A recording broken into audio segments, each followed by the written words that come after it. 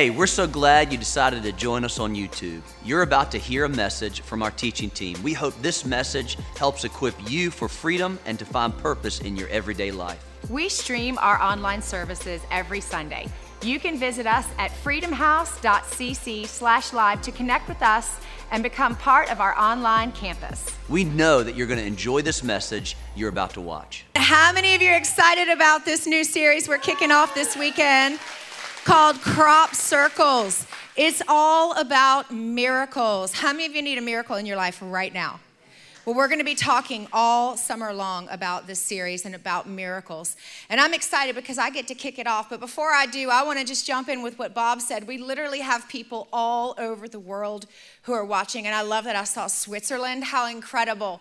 We just want to welcome you. We hope that if you are ever in Charlotte, we would love for you to come and join us here at Freedom House. And the rest of us in this room, we just applaud you and give you a big hand. This room is way larger than we understand sometimes. That's why when people ask us how many campuses that we actually say that we have 4, because we have a whole online community where people can join in and get prayer, and it's amazing, incredible. So thanks for everyone being here in the room and those who are joining online. Well, in Acts chapter 8, you see Luke, who is the writer of Acts, describing and talking about a situation that transpired. There was a man named Simon the sorcerer who saw all these miracles and things happening, and he couldn't explain it. He couldn't understand it. So he walks up and he goes to Peter and John and he says to them, hey, I'm a sorcerer. I do stuff, but it's not really real. It's tricks. What is this stuff that you guys have? What's going on? What is all these things that you're doing? I would like to do that too. So can I give you some money? And can you show me these tricks or whatever the heck is going on that I can't figure out? Because I've never seen things like y'all are doing before. So can I give you some money and you just let me know all that you're doing?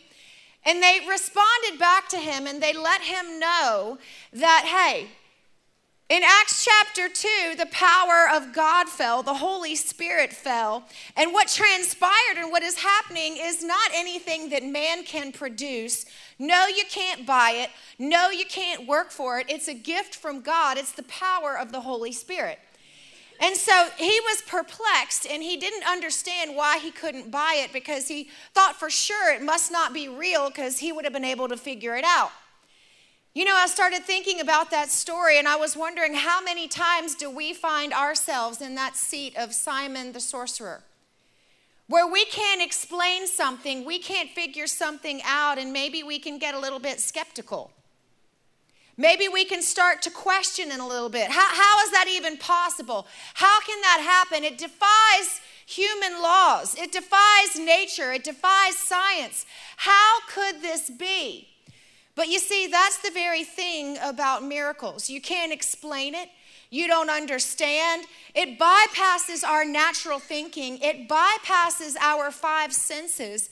And it's like our spirit communicates directly with God's spirit, and it bypasses our brain. Because see, this gray mass right here, this is kind of what can get us in trouble. Because see, we want to try to make everything be logical. And miracles are illogical.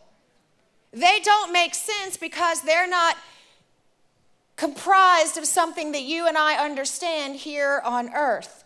They are comprised of something heavenly and something spiritual that we can't figure out, although we try to. You know, I got married to Pastor Troy when I was 20 years old, and that will be 27 years that we've been married.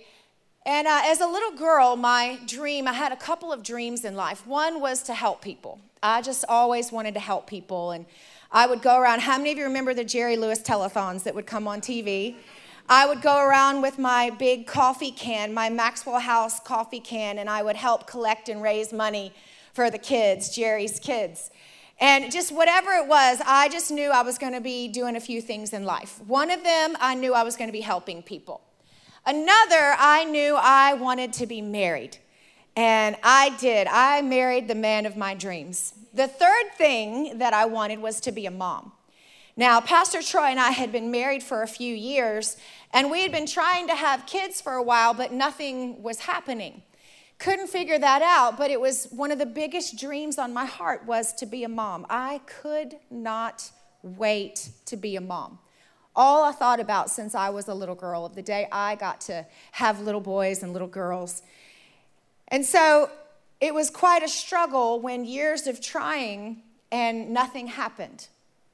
Years of praying and believing and nothing happened. As a matter of fact, there were lots of tears. There were lots of pregnancy tests bought and thrown in the trash. There were lots of heartache and hurt and emotion. And I remember this one day I was crying, and it was back in the days before we had iPhones, right? So this was 23 years ago. I remember crying, and my husband came to me, and he's like, babe, what's wrong? And I said, this is just a struggle, and it just hurts. I'm just hurting. This has been longer than I thought it would be. The doctors just keep telling me, just keep trying, you're young. I said, but it's just a struggle. I feel like one of the dreams of my heart is just not happening. And I'll never forget what he did. He said, come here, I want to show you something. He said, I was hesitant whether I wanted you to see this or not. He said, but I want to show you something. Now, this was the month of May. And he said, I want to show you something God spoke to me. And he flipped back a few weeks, and he literally wrote down something in his day timer. Y'all remember day timers? Okay. He wrote down in his day timer 2 words. And those words said, baby, July. And I said, what do you mean? And he said, babe, I'm telling you not to worry, that you just need to trust God, because literally a few weeks ago, he gave me these 2 words. He spoke to me, baby, July. Now, this was May, and I heard him say this, and y'all, if you don't know my husband, he doesn't go around doing the thus saith God all the time or throwing the God card. Do you know what I'm talking about? Y'all know people who do that, right? Okay. If my husband says God said, then you can take it to the bank because God said, because he will not go around doing that. Because we've seen people do that and manipulate, and that is as far from who we want to be as possible. But he says to me, God spoke these 2 words to me. And I started freaking out, right? A couple years of crying, and I'm like, oh my gosh, this is incredible, because I know Troy Maxwell is good for his word. He's legit. And even more importantly, if God told him, God is good for his word. Oh, that's it. July's just a couple months away. I am so excited. So you know what I did? I called all my girlfriends. I told everybody, I was like, you guys, July is coming. This battle, these prayers that I've been praying. July is my month. Y'all be praying with me. I am so excited. This is going to be the best year of my life. So then June comes, right? That was May. So then June comes, and I start thinking, I start trying to figure out everything, all that God was trying to say to my husband. And I was like, okay, so did he mean that it would actually happen in July, or would it happen in June and it show up in July? So I bought all these pregnancy tests, and from July 1st, I started just taking a test every day. Like every day I'm taking a test, because I'm going to figure this out, right? Then by the end of July, nothing. The end of July comes, and I was like, I got you, God. I know what you're going to do. You're going to wait till the very last day just to make sure that I am using my faith. I was like, I got you. I see you, God. I got you. So the very last day of the month, still nothing. And I thought, you know what? It happened in July, but it'll be showing up in August. So then August, first couple of days, first couple of weeks, I'm still taking a test every day. By the end of August, Troy Maxwell is a false prophet. I am so mad at him. I am so angry. I'm like, how could you do this to me? I was already fragile, and you just smashed me in 100 pieces. You know when you get the yicks when you cry? You're like, I was yicking, y'all. And I was so mad. I said, how could you do this? You've never been wrong before. When God tells you something and you say God said, you've always been spot on. Why do you have to be wrong with me right here, right now, and what I've been walking through? He said, listen, all I can tell you is what God said. He said, I can't rationalize it. I can't explain it. I can't give you any more detail than the 2 words that he gave me. And I said, well, you're a false prophet, and I don't believe anything else you have to say. And I was angry. I was angry because it wasn't making sense to my mind. I didn't understand. I was trying to figure it out. Lo and behold, a couple months later, after I had forgiven him and he wasn't on the sofa anymore, I went into the doctors in October. I had the flu, and I went in, and lo and behold, it wasn't actually the flu, but I was pregnant. The doctor came in, and the doctor said, Mrs. Maxwell, your baby is due in July.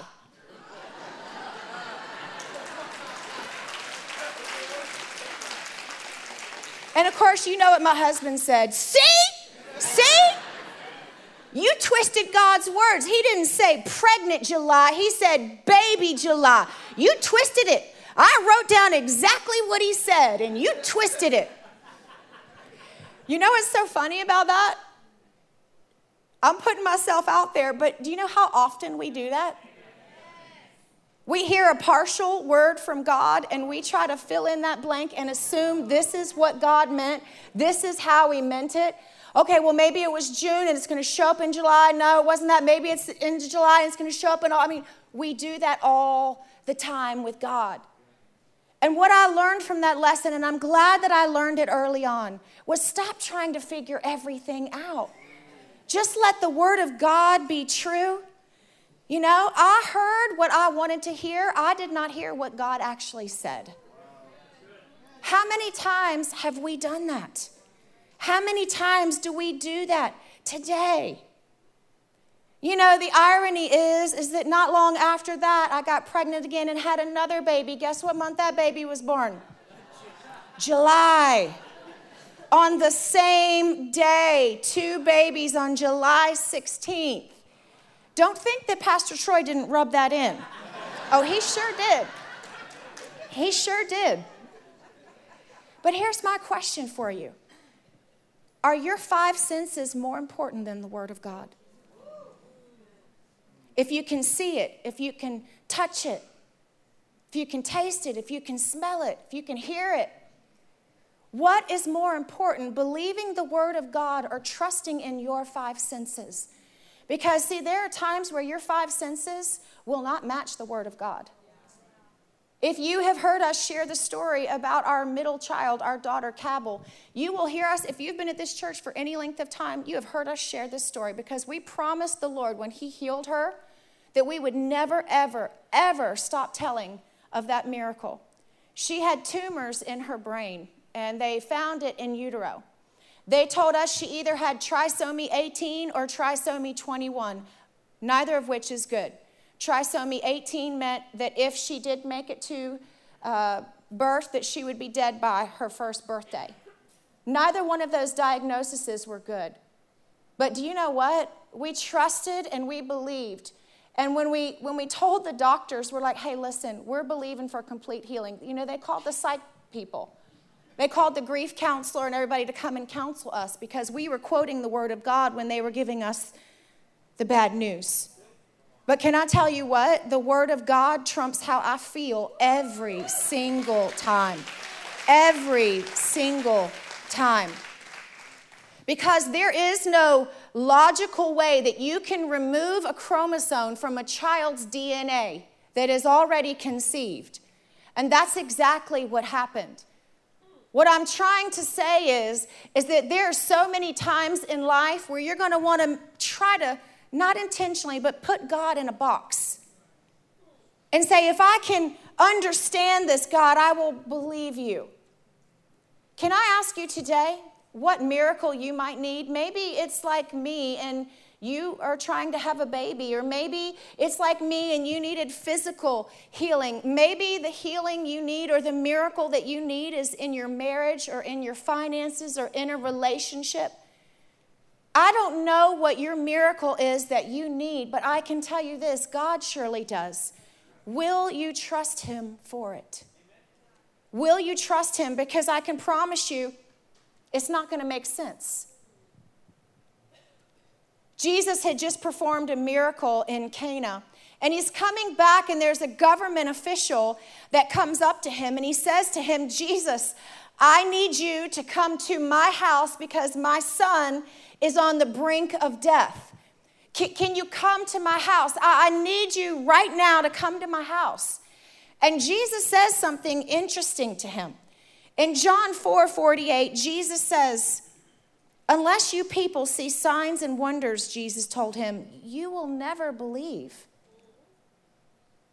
Now, some of us might think that Jesus is being cruel or unkind when he's saying that, and I don't think that he is. I think what he's doing is he's describing the human condition. He's saying, listen, the way that you think is if I see it, I'll believe it. But there's a higher way. My ways are higher than your ways. My thoughts are higher than your thoughts. And I would just like to introduce you to this. Maybe you'll see it when you believe it. Maybe you will see it when you believe it and not the other way around. You see, what had happened with this guy is that he kept asking Jesus, will you come to my house? Will you come to my house? And Jesus saw something right away. He saw that this guy was more interested in a method. If you come to my house, if you lay hands on my son, if you pray for my son, that's how he's going to get his healing. And Jesus says back to him, he says, hey, listen, go home right now. Your son lives. Go on, go home. The guy didn't go, but wait. You need to come with me. The guy changed his stance, and he said, okay, I'm going home. And the Bible actually says that when this guy left, it says he took Jesus at his word. He took Jesus at his word. It was 1 o'clock that day when he left Jesus. He went home, and right before he had gotten to the house, his servants came out and said, you're not going to believe this. I mean, he's completely and totally healed. And he asked his servants, what time did you notice that he got healed? And his servants said back to him, 1 o'clock. What would have happened if he would have stuck with how he thought it should have been done? You see, what I'm convinced is that God is like a great pitcher in the major leagues. He's like a great pitcher. He doesn't have just one pitch that he throws. Because, see, if you only throw one pitch, the batter always knows what's coming. See, a great pitcher has multiple different pitches, so you can't figure out which one is coming. In other words, God is saying, I don't want you trusting in a method. I want you trusting in me. And we oftentimes get married to a method instead of being married to the one who can help us with our mess. And what we do is we say, God, you need to come through this door right here. And what we do is we start focusing on the door. And when we start focusing on the door, we stop focusing on the Lord. We're looking at that door, and now that door becomes our hope. That method, if you do it this way, and so all of our attention goes in one direction. And God says, no, I'm going to come in over here because I don't want you focusing on a method. Why do you think Jesus healed people so many different ways in the Bible? He could have just said, hey, go your way. He could have said, go dip 7 times. He could have touched him. He could have done so many different things, but do you know what he did? He said, go on back home, because he knew the man's faith was if Jesus would come to his house. Did you know that your miracle is not based on whether Jesus comes to your house, because he's already there? And sometimes people come to Pastor Troy and I, and they say, I need a miracle. I need you to pray with me. And we will let you know, we will absolutely pray with you, but our faith will work for you sometimes. Your faith will work for you all the time. We will join our faith with your faith, and when the righteous come together and believe, that's when miracles happen. I want you to understand this thing right here, because if we don't understand this, we can get off. The atmosphere of expectancy is the breeding ground for miracles. If you need a miracle in your life, and I don't care what area it's in, mental, physical, financial, at your job, relational, the atmosphere of expectancy is the breeding ground for miracles. Faith is when you can't see already, but you're trusting and believing God that He is good for His word. Jesus doesn't work on our timetable or by our logic. And sometimes having faith and trusting can look really foolish. We can seem really foolish that we're believing something. I know I probably looked really foolish when I was telling all my girlfriends, baby July. I mean, that looked pretty silly when July came and went, right? Well, there's part of that story that I didn't tell you that I want to tell you now. What I didn't tell you is that after that whole thing of me calling my husband a false prophet and all that, before we found out I was pregnant, after all of that, it was the beginning of October, I was scheduled for surgery so they could do exploratory surgery and figure out exactly what was going wrong with me. I was a loan officer at the time. I was working in the banking industry. So I'd already taken off work. I'd already given my workload, divvied it out to different people. I had planned to take time off so I could recover. My friends had set up meal trains. They all knew that I was going in for surgery. And that day, my husband had just been praying all day. And he comes to me that night. And he says to me, babe, I can't shake this. I've tried shaking this all day long. I can't shake this, but I need you to know that I don't feel like you're supposed to go through with the surgery tomorrow. And I said, why not? He said, I don't know. I've tried to shake it. He said, I just can't shake it.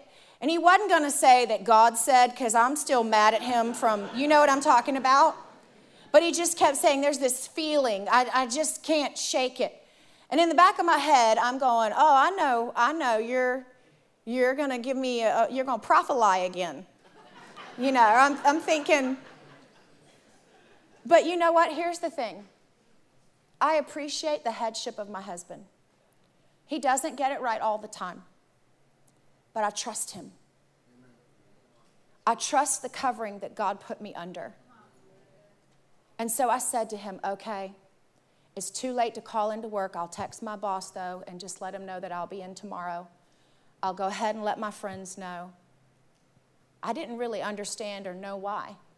I showed up at work the next day, and everybody was expecting me to not be there. And they said, why are you here? And I said, just didn't feel like I was supposed to go through with the surgery. Just didn't feel like I was supposed to do that, so we canceled it. And they know the struggle for years at this point that I had been through. The sheer struggle and the hurt and the pain, right?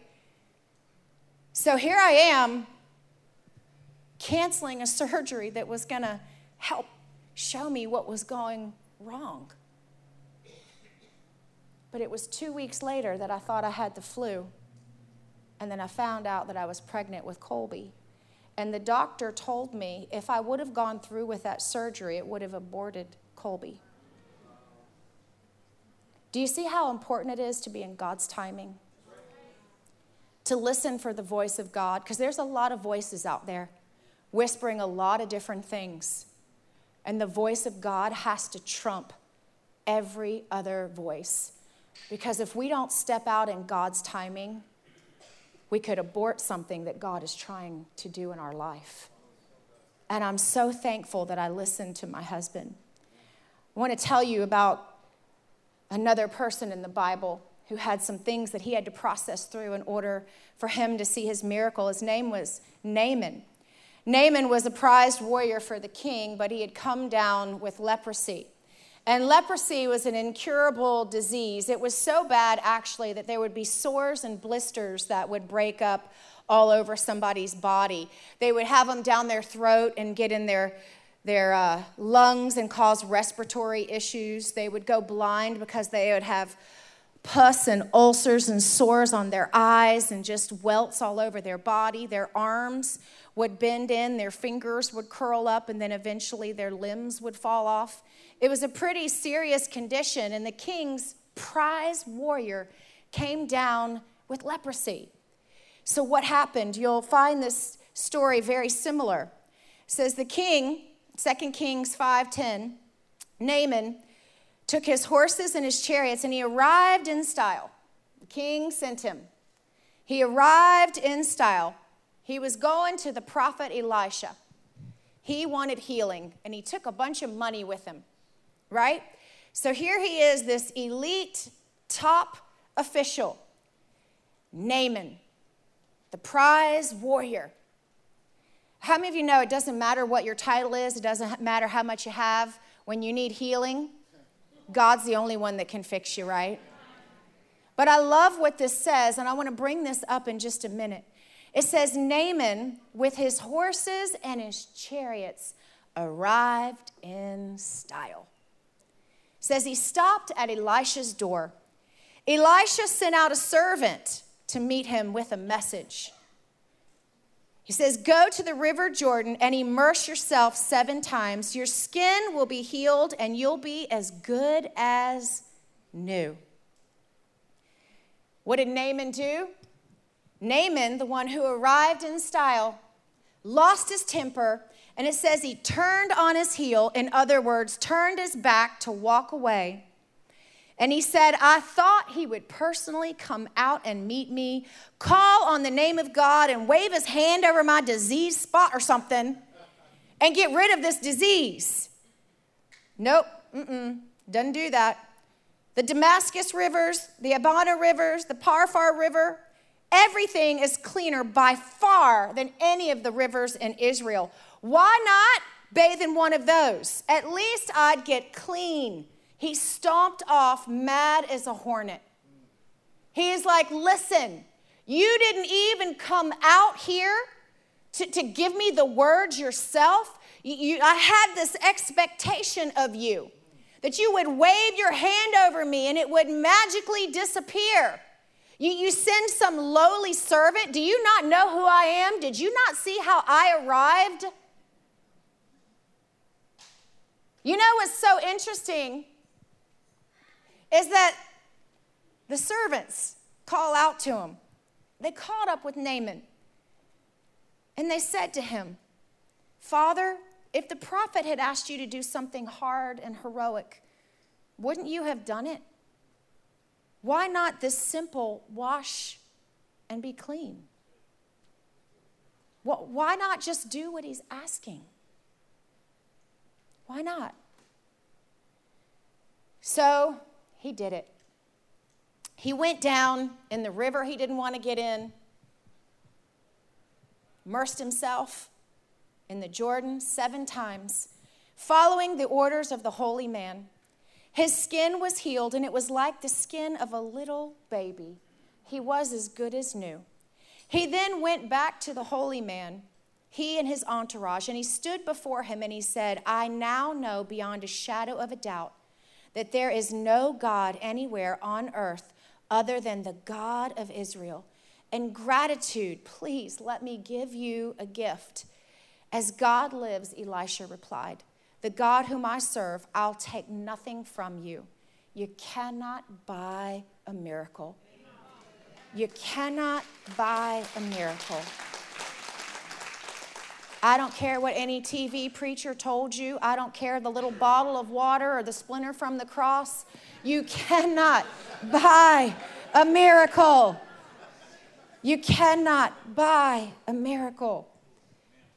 Naaman tried his best to get him to take something, but he wouldn't do it. You see, Naaman had a particular way he thought God was going to move. What I want to share with you is just my last thoughts. I want to give you 4 things that if you want to receive a miracle in your life, these are 4 things that we're going to take straight from what just happened with Naaman. How do you receive a miracle? First thing that Naaman had to do, he had to lower his posture. You see, the reason why the prophet didn't come out is because the prophet knew he struggled with pride. The prophet knew in order for him to get the miracle that he needed, he had to go directly to the very thing that put him in that place in the first place, his pride.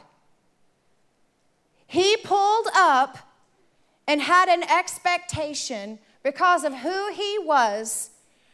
He wanted the red carpet rolled out for him. He wanted this guy to acknowledge his status, and God doesn't really care about our status. The Bible says that God himself resists the proud. So how can Elisha do anything in this man's heart if this man is filled with pride? Why do you think that you see so many times in the Bible where it says that a woman came and kneeled before Jesus and got her healing, or a woman came and broke open a jar on his feet and her healing came? Or a man came and bowed down and their healing came. If you are needing a miracle in your life, can I please ask you to check your posture? Check your posture. Posture matters. When we are humble, God will move. God will move on our behalf. You want a way to test your posture? What happens when you worship? And I'm not just talking about worshiping at home where nobody can see you. What happens when we worship corporately?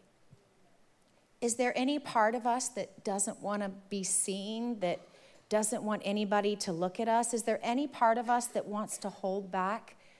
Because are we here for everyone else? Are we here to worship our Lord, our Savior, our Creator? When we focus on him, it's amazing how we can let go and we're not concerned who is to our right or to our left. And what I've found is there's a direct correlation between our posture and our worship. Sometimes we struggle with worship. Why? Because it's vulnerable. We're saying by lifting our hands, it's a universal sign all throughout the world of surrender. We're saying, God, I surrender. In other words, I relinquish control. Ouch. Ouch. Our posture matters. How else do you receive your miracle? The second thing he had to do was he had to get his head out of it. He had to get his head out of it. Now, for those of you in here who are very cranial, my son is this way. Everything, he's going to process every single thing out to the nth degree. Can I just tell you, you're going to have to let that go.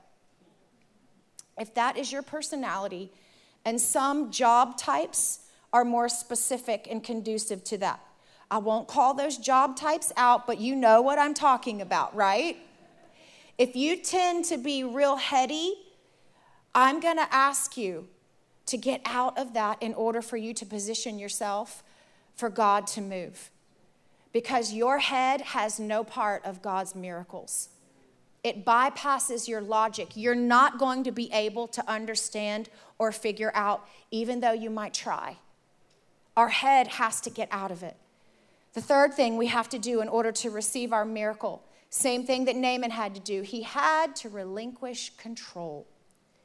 He had to actually humble himself, listen to his servants. You see, he was used to being in control. And when we are used to being in control, it's really hard to give the reins over to God. The thing we like about control is we get to say, if I'm in control, it's like, have you ever been in the car with somebody and they're driving and you're jumping a little bit because you have no idea what they're doing because you're not the one in control? So like they touch on the brakes and you're like thinking they're gonna, put you through the window, or they pull out and you think that they pulled out in front of another car. It's because you're not in the driver's seat. You're not in control. And how many husbands, your wives do that? Yeah, my husband, please, if y'all see me on the road, please don't tell on me. Y'all keep going telling my husband. You saw how fast I was going. Don't get me in trouble. So that's the thing. When we're not in control, it doesn't feel safe. And we always, as humans, look for safety. The trouble is, we don't always look for it in the right place. What if we looked for our safety in Jesus and not trying to figure out our situation like Naaman did? How do you receive your miracle? The last thing is Naaman had to get in position. He had to immerse himself in the river, even though he thought of all these reasons why he didn't want to get in that river. We have to get in position to receive. Now, I can tell you, when I was in high school and part of college, I played fast pitch softball. And I know y'all don't think that's true, but I clean up. I promise I clean up well. But I used to love, because in fast pitch, you get to slide, you get to steal, you get to do all the fun, cool pitches and bunt and all this kind of stuff that you can't do in slow pitch. And so I loved playing fast pitch softball. But one of the things that my coach taught me, I used to play third base or left field. And I loved playing third base because sometimes the stuff coming at you, you weren't 100% sure. It could be a line drive coming at my chest fast, or it could be a grounder coming at me. But here's what my coach taught me. She taught me there's a position that I always want you to be in when you're playing, and I'm going to show you exactly what it looks like. I had my glove on my left hand and my right throwing arm. This hand was open. And at all times, I was to have both hands on my knees, just like this. Why was I to have both hands on my knees? Because in the position that I played, I could either have a ball that would come up and be a line drive, and I'd have to catch it here, or I could have a grounder, and I'd have to get it from here. But if I stayed in the middle, I could easily go up, I could easily go down. She said, always stay in position when the ball's coming to you. If there was a pop-up, all I had to do was lift up a little bit, catch it, but I had to stay in position. I had to always be ready. And if I wasn't ready, when the ball came my way, it could get past me. It was very important to stay in position, like I was actually ready to receive something. And I think sometimes the problem is not that God wants to move. He's just waiting for us to get in a posture where we can receive. Because there's many times that I accidentally was trying to send back a blessing God was trying to do in my life because my posture wasn't saying I was ready to receive. Are you ready to receive? Is there something in your life maybe that you could do that could help you get better positioned? Maybe it's a thought process. But you know what I found? I found that the miracle that you need most leads to what you really need most, which is Jesus. You know, you saw a video a few weeks ago of the Greer family there in our Lake Norman campus. And they had a pretty tragic situation in their family. The daughter was in the hospital for 3 straight months in a coma. Wasn't supposed to live. 3 months in a coma. Pastor Troy and I took turns going up there every single day, just praying over her, even though the doctors were like, this is it. I'll never forget the dad saying, I hope the good Lord can hear these prayers because he said, I'm pretty new to this stuff. I don't really know a whole lot. And we prayed with him. And you know what? We watched that whole family come to Jesus. God did not cause her to be in that coma, but God used it. God will never waste a hurt. Here she was for 3 months in a coma. Every Sunday, that family is in our Lake Norman campus serving Jesus. They all got saved. They all got baptized. They're all following the Lord because of a tragic situation that was in need of a miracle. Sometimes the miracle that you want most and that you need leads you to what you really need, which is Jesus. Can you stand on your feet with me?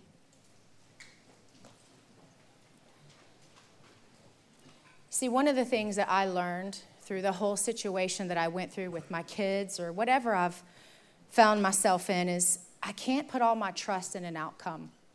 But what I can do is trust the God of the outcome. Because I think sometimes my faith isn't always in God. My faith is if my situation changes. And that's not how God works. God is God whether we get the answer that we think is what we deserve or whether we don't. But what I can tell you, just like with Naaman, we've got to lower our posture. We've got to get our head out of it. We've got to relinquish control, and we've got to get in position. Would you just get in position with me right now? Would you just close your eyes and bow your head and just lift your hands like you're going to receive? Everyone online as well. If you've never lifted your hands before, can I just encourage you? Just try it. What have you got to lose? What have you got to lose? Maybe a little bit of embarrassment, maybe a little bit of pride, but that's okay. Can I just get you just to try, just to lift your hands a little bit in a posture of surrender? Just a posture of surrender. God, I just thank you right now for every person in here. God, that you are the God of miracles. God, I thank you that your miracles are in motion. God, that they start in the heavenly realm and they end here in the natural realm with changed lives, changed situations. God, no matter what it is that people are walking through today, God, you had so many different ways that you healed people. God, we just ask you right now just to sweep and move across this room. Lord, for everyone who is watching online, God, I thank you just for touching them right there where they are in their situation. Lord, whatever we need most, God, you know exactly what it is. And God, we ask you right now to put your finger on the very thing that may be hindering that miracle from coming to pass. Lord, if it's our pride, if it's our anger, if it's our arrogance, if it's our insecurities, whatever that looks like, God, we just ask you right now, in Jesus' name, that your miracle working power start working right now in our lives. And for those of you who are in the room who have never experienced a miracle before, can I just tell you that the greatest miracle of all, I can't understand it with my natural mind, but when Jesus died on the cross and he shed his blood on the cross, somehow that act of love and that act of kindness paid for my sin. It paid for your sin. If you have never received that love, that forgiven life, could I just encourage you right now just to tap into that? While the power of God is here in this room, and literally I can feel his presence tangible in this room right now. Please don't leave this room without getting what you came for. God wants to move in your life. He wants to move on your behalf. He's just wanting you to trust. And I know that it looks like letting go of security and comfort. I know that it looks like letting go of things that your five senses may tell you is how things should be. But can I ask you just to take him at his word? He wants to blow your mind. Every good and every perfect gift comes from the Father of lights, who wants to bestow on us good things. God, we literally just feel your presence right now. God, there is nowhere that we want to be other than your presence. We thank you, Lord, for what you're doing in our midst. God, we thank you for who you are.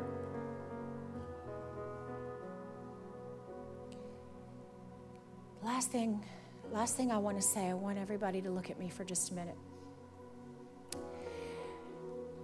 There have been times in my life where I was believing God for something and I saw it instantly happen. Instantly.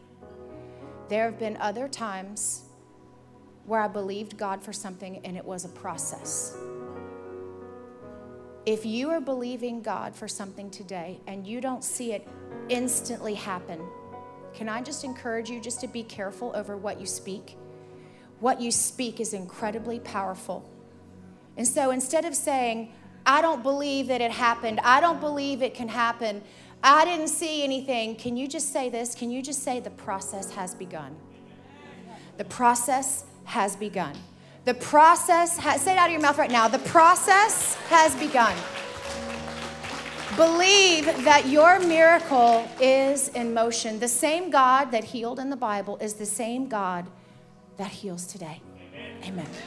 Thank you for joining us today. Don't forget to subscribe to our channel and join us for online services. If you'd like to learn more about Freedom House or how you can become part of our church, visit our website at freedomhouse.cc.